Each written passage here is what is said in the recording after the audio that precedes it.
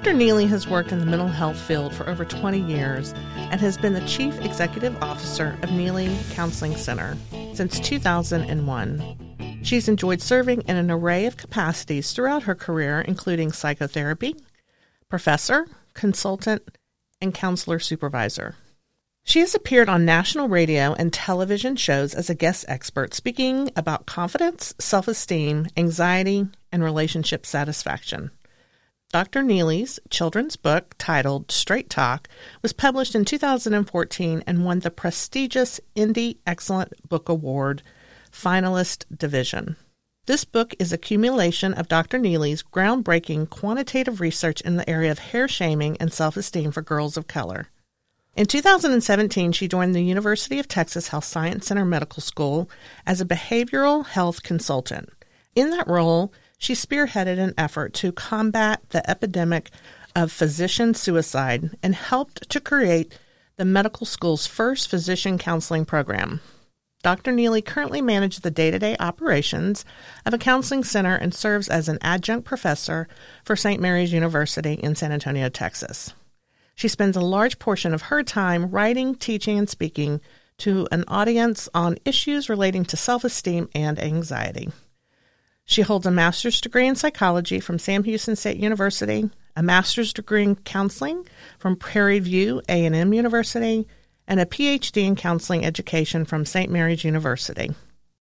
Well, I have to say I'm really excited about this podcast. Not that I'm not excited about all my other ones, but Dr. Neely and I used to office in the same place, and she came walking by a conference room that I was in and stopped and said hello, and from that has become, I think, just a great mutual respect. When I brought Angst, a documentary on anxiety, to San Antonio, she was the one I reached out to and said, I want you to be our mental health professional on the panel, and is a person I refer clients to, just tons of a respect, and I'm excited to have her talk to us about the field of being a therapist, a mental health professional, which is, we have a major, major need in our society, and I can't think of anyone better. So thank you so much for saying yes to me. Absolutely. I am so excited to have this conversation with you as well. Well, what's really funny about this, in the spirit of honesty, is that she invited me to be on her podcast probably 6-8 months ago. And from that, I'm here today. So had it not been for her, I wouldn't have said, I want to get on this crazy train and start doing a podcast about people's career stories.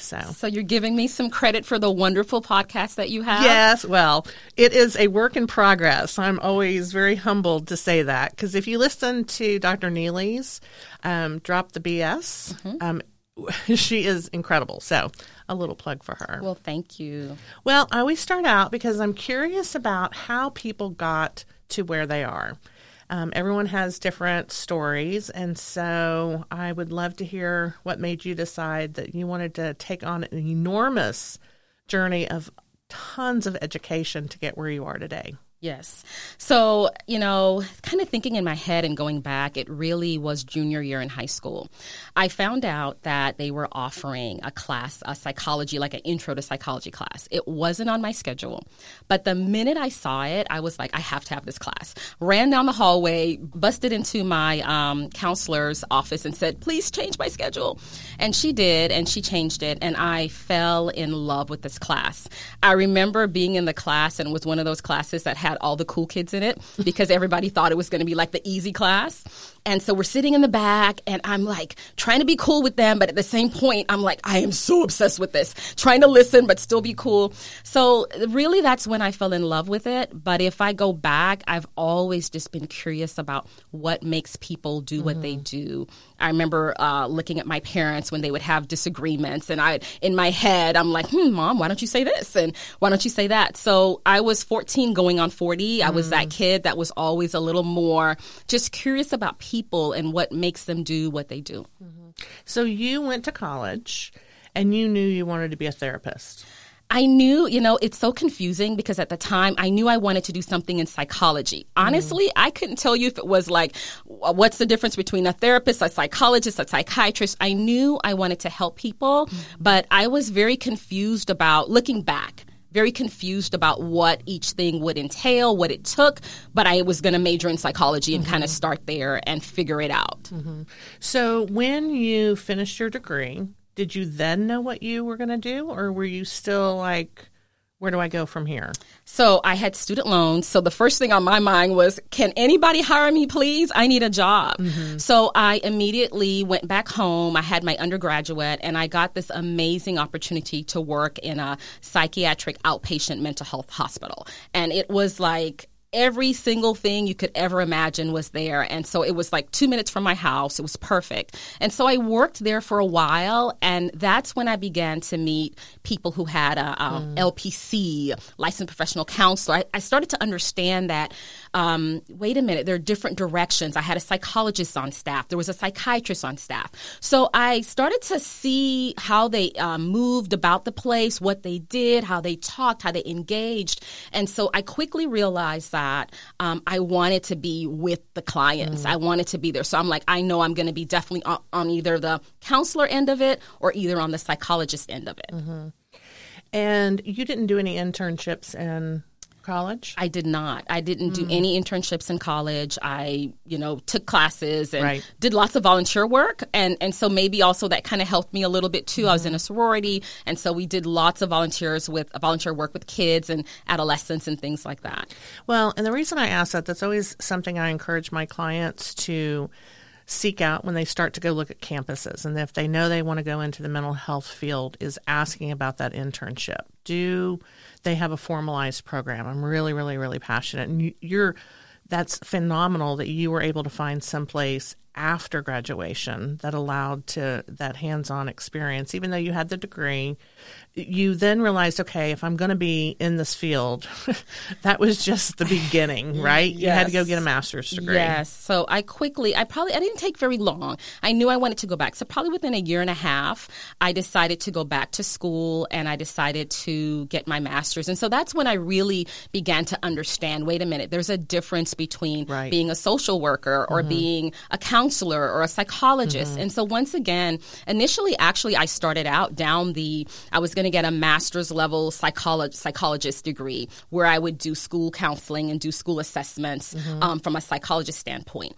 Started it and realized, wait a minute, I'm going to be doing assessments all day? Like, I'm not going to get to talk to them? And so I backed out of that. I was going to the University of Houston, and I decided, wait a minute, this is not what I want to do. I want to make sure I am in a position that I can actually help people. And so I decided to go a different route and get a master's in counseling. Right. Well, and a lot of people, as I try and educate the journey to this career, my background actually is in business. My undergrad is in business. And then my master's is in counseling. So you don't actually have to have an undergrad in what the counseling master field. You may have to do some leveling courses, but just for people who listen, especially my adults, because half of my clients are adults, if they say, gosh, I want to go back into this field, then you actually can go in and get a master's. And it's when it gets great, by the way.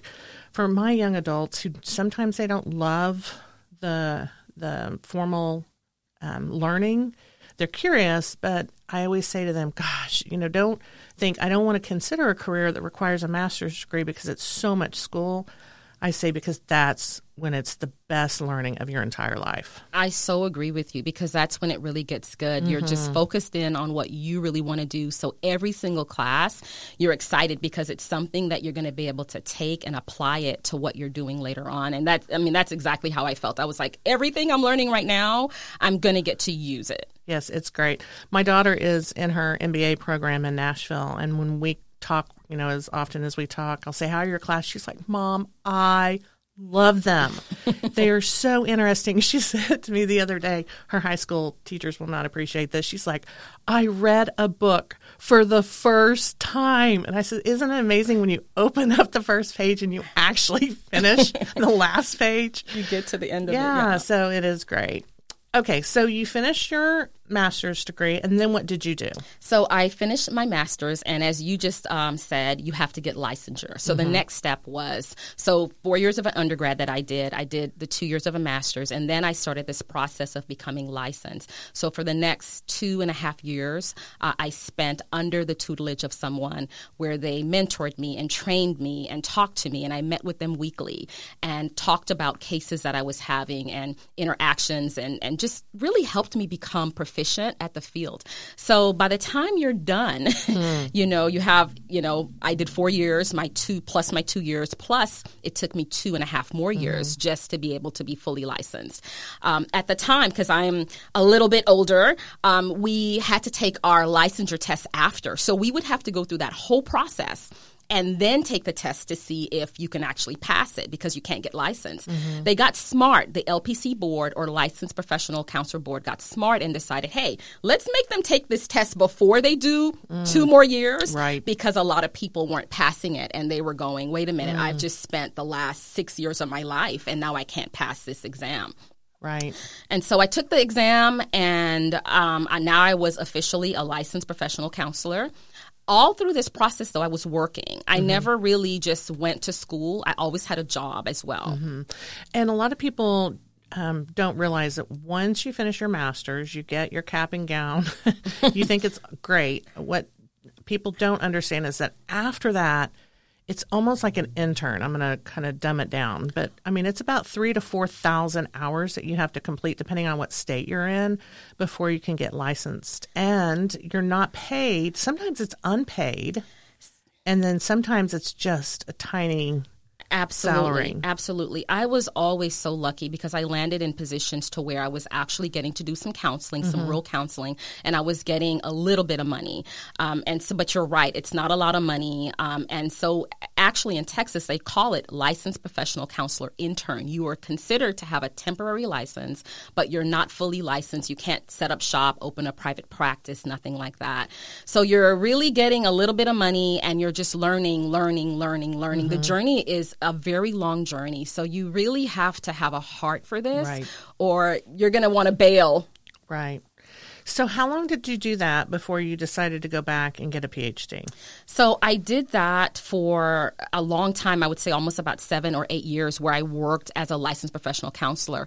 I worked in outpatient. So I outpatient, inpatient, I had the ability or privilege, I should say, to work with a lot of different populations. So I work with adults. I work with birth to 3. I worked with teenagers, just a plethora of different type of people. So I got lots of experience. And then I also opened a private practice because I was already licensed. So I had a job that paid me like my benefits and all that stuff like that.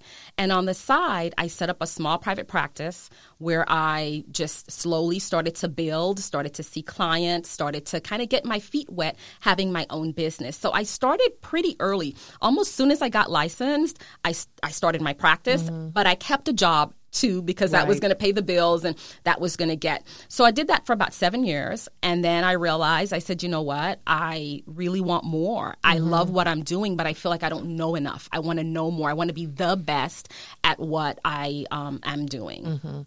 And I would say that with this field in general, any of the counseling fields, the learning never ends. You have to have continuing education courses, going to conference. The field is changing. That's, I think, one thing. You have to be very curious and be a lifelong learner. It's not where you're going to get your degree and you're done.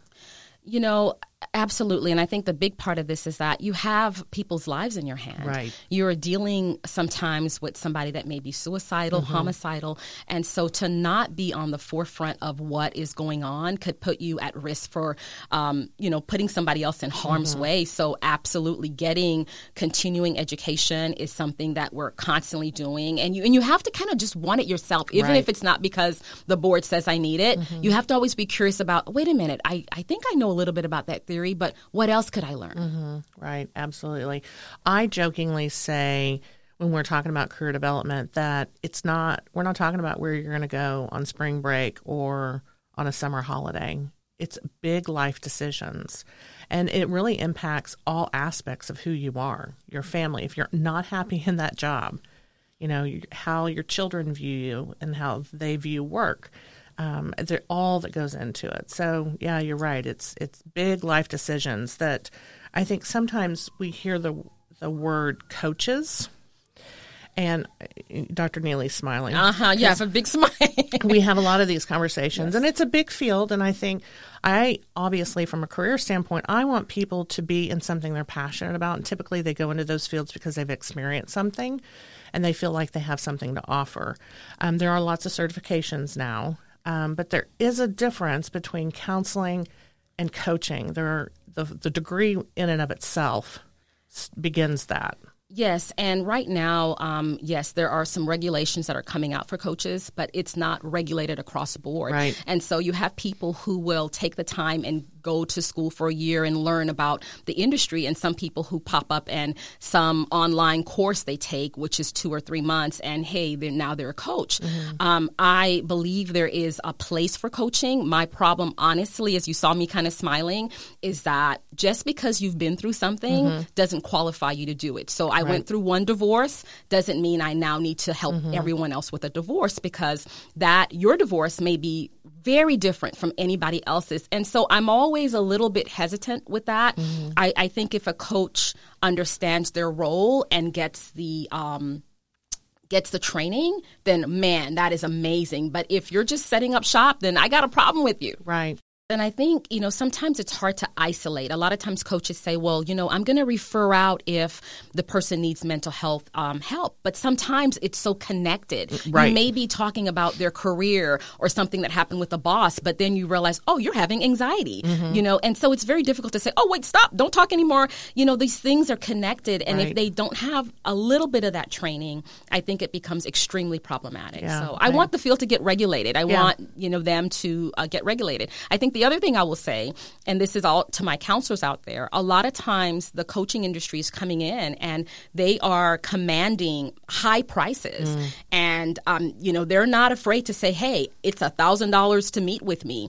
But yet, as a counselor, sometimes we're afraid to ask for $60. Right. And so, the business savvy of the coaching industry, I feel, is eating into the kind of licensed professional counseling industry. And we as professionals need to get a little more savvy in terms of saying, hey, you're not just going to encroach upon our industry without us coming back and saying, get licensed, get regulated as well.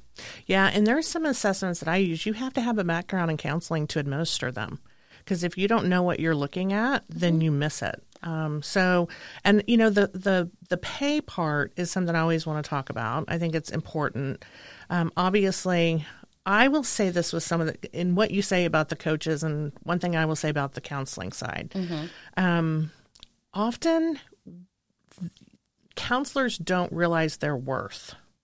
It's really fascinating to me, because it's almost in some ways like teachers. They're just thrilled they get to do what they do. And to talk about money almost is a taboo. It's like, well, I'm not doing it for the right reasons, but I say you have to be sustainable. You can't help people if you're not making money and taking care of yourself. It's kind of a two-prong approach.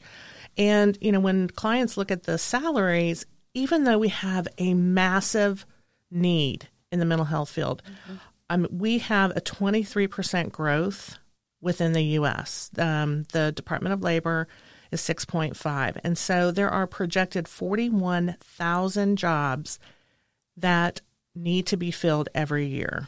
Right now in the U.S., there are 19,000 jobs on Indeed being advertised.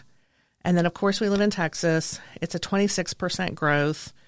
And right now we have 714 that have to be filled. And that is just mental health. Like, if you just talk mental health, if you add in the counselor piece, on Indeed right now, there are almost 3,000 jobs that need to be filled. So when you look at a career and they start out around 28,000, average is about 44, and then 72 is the high for the U.S. Texas, we're a little bit higher than that. We start out at 29. It's 44,000 for average, and then 70,000.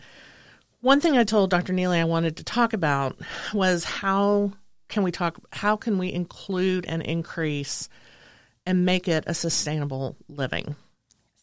I think there are multiple ways to do that. I teach a class at St. Mary's University, and that class is the practicum internship. So the students I have, they're about to get out into the real world and face these stats that you just named. And I have a whole class, one class that I dedicate, and I say, don't be a broke therapist. And I really mean that because I agree with what you said. We bring so much value to the table, but if you don't know your value, then it's going to be so hard for anybody else. And so what I've been able to do and what I try to empower my students to do is that you're going to have to diversify. You know, the license is powerful, and with that license, you can do multiple things. So, yes, you may have a job that you work, maybe you work part-time, and that job gives you your benefits, but then you have a private practice. You can also write and publish books. You can do online courses. There's so many things you can do. You can do supervision. You can take that license and really make it what you want to make it, and you have to just kind of think about that. For instance, right now, about a year and a half ago, I started an EAP program, an employee assistant program. So my office doesn't just do counseling where you come in, kind of like the face-to-face, but we go into organizations that typically maybe traditionally wouldn't have counseling for their employees, and we're able to partner with them. We chose specifically the logistic industry, automotive logistics, because that's an industry that has high mental health needs, but low access to services. And so that's an industry that when we walked in the door, they were like, oh my gosh, yes, we want to figure out how can we consult with you? How can you come in and give a talk? How can you come in and give a presentation? And yes, sign me up for your EAP program as well. So it is all about diversifying, taking that license and looking at what are multiple streams of income. How do I do that? And that's how I've seen other therapists be successful, and that's how I've been able to keep myself out of those stats.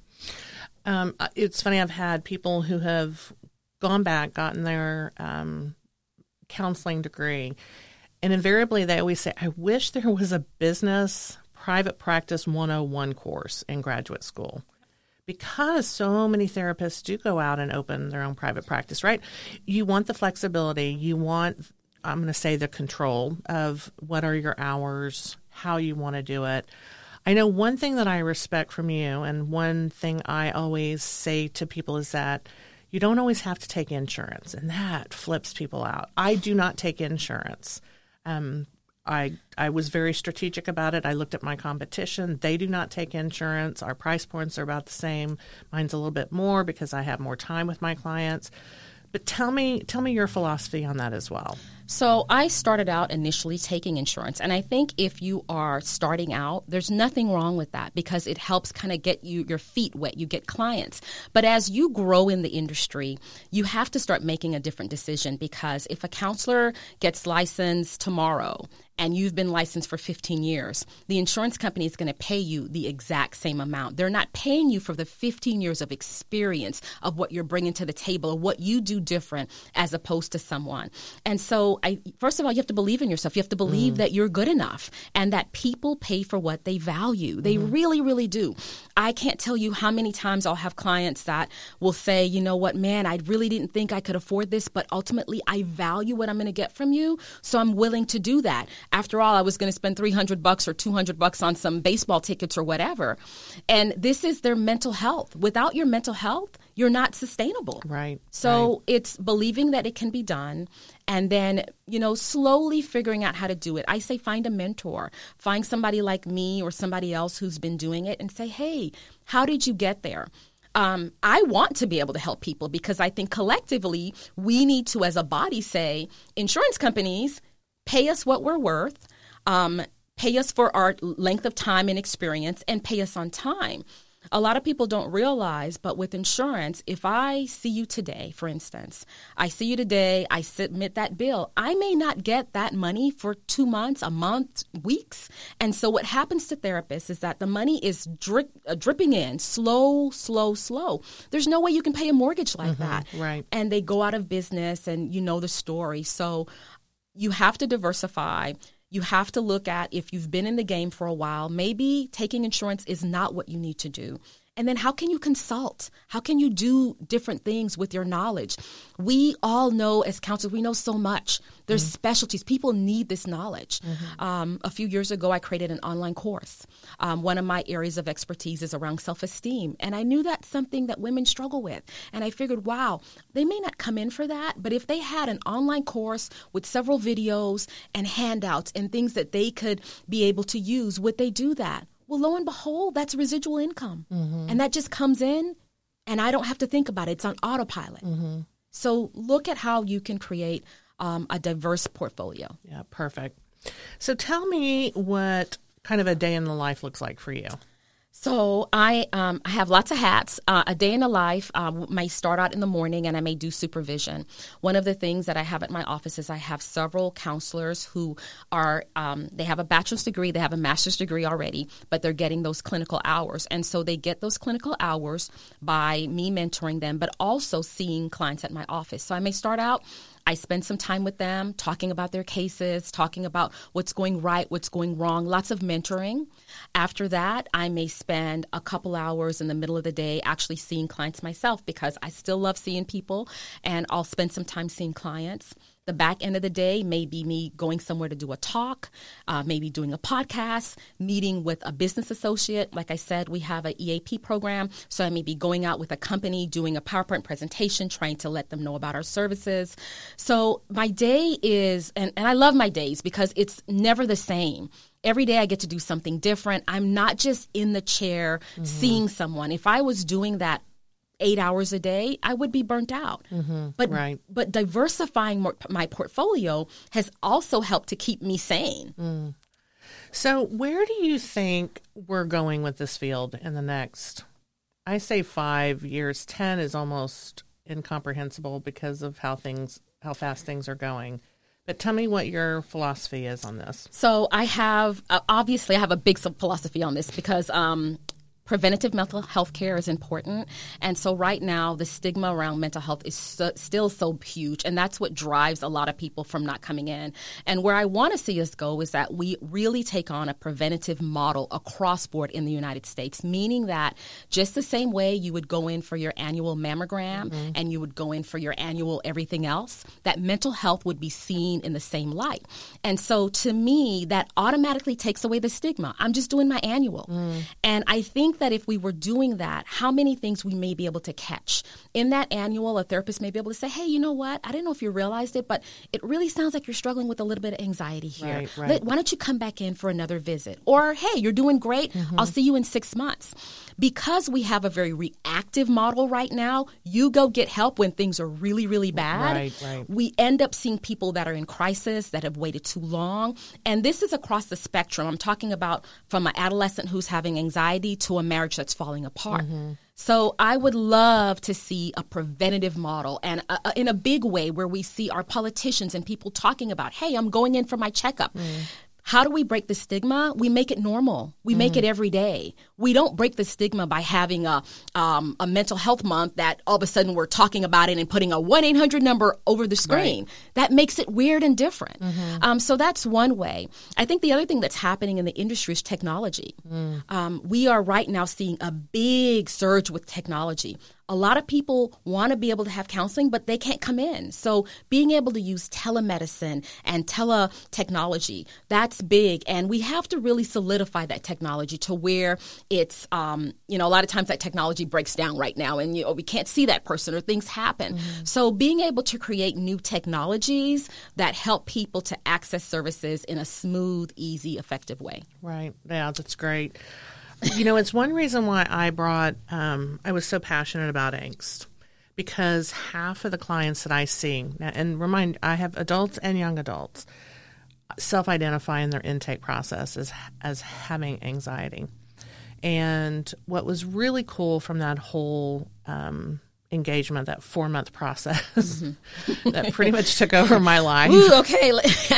Because you were there. Yes. Was just as an FYI, because I'm always about promoting and educating people. But from that was an interaction with the Molac family that's here in San Antonio. And they lost their son, David, a few years ago to cyberbullying, and made an introduction with the CEO of IndieFlix and they told Sheila their story. And from that, they're now actually featured in the new documentary called The Upstander, which is going to be shown all over the world, and it is going to change, and it is going to save lives. And I highly, highly recommend that if you're an educator, you go look it up on IndieFlix. I think it's .com, maybe .org, and ask for a preview because they did a phenomenal job. And the story they tell about David and what happened to him, I will tell you, I literally found I could not catch my breath. So just, there's so many things out there. And even with my college students and anxiety, when I go to career conferences, the health professionals at universities say, look, it takes 2 to 3 months for them to get in to see us, and I can only see them about 2 or 3 times. Well, Dr. Neely, that's not even enough to build rapport. Absolutely. And I hear it even from my daughter, who has shared stories about people that she knows that they were in a mental health crisis and they could not get into the universities. So there's just so much need, and just the conversation is so critical. Yeah, I couldn't agree more. I think especially when you think about college students, I know that they are at great risk because of the fact that sometimes they're away from home, they're isolated, and so there's just a need to just keep this conversation going. Right. I absolutely agree. So as we kind of come to the end, I always am curious about kind of 3 words of wisdom. And so tell me what you would say to our listeners. I think one of the first things I would say is that if you're thinking about doing this, don't let anybody put limitations on you. There's a path, there's a way. There were so many times people said to me, you're never going to make money doing this. If you want this, don't let anybody stop you. There's a way, figure it out. People ahead of you have done it. So I would say go for that. Something else would be find a mentor.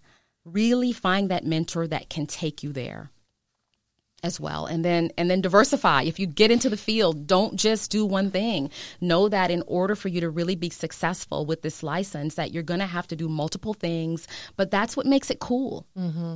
And one thing I wanted to hit on before we ended kind of was the difference between mental health and social work.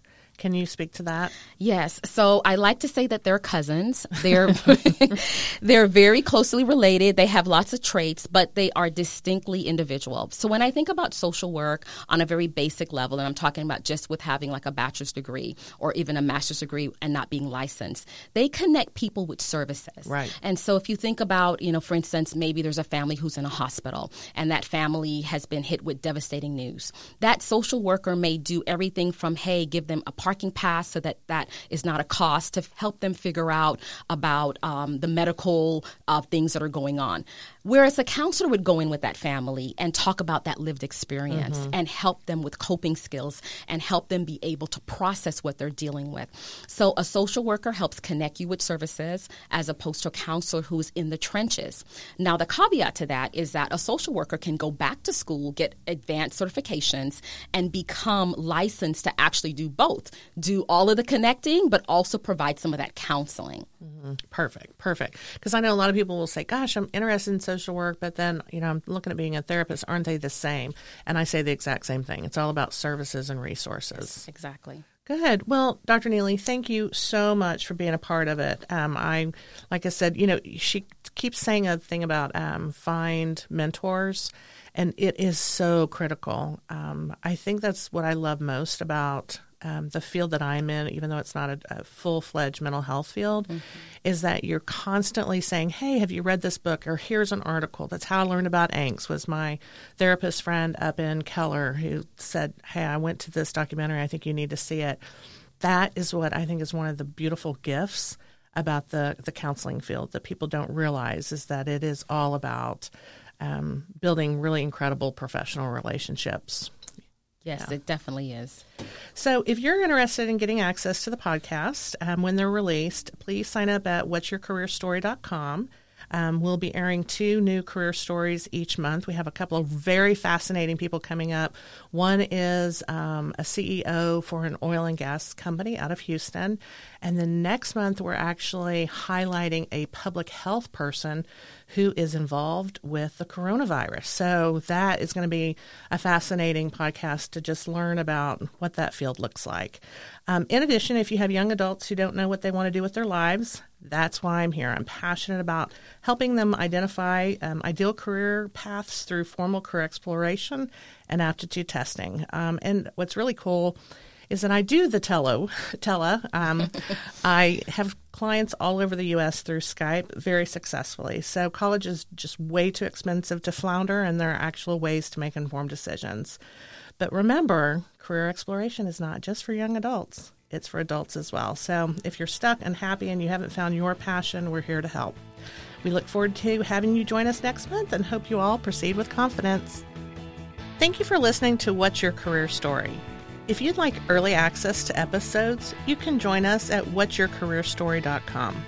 If you'd like to learn about career paths, sign up for our monthly newsletter, which is also available at whatsyourcareerstory.com.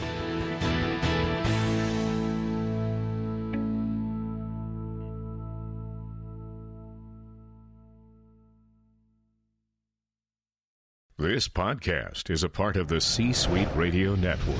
For more top business podcasts, visit c-suiteradio.com.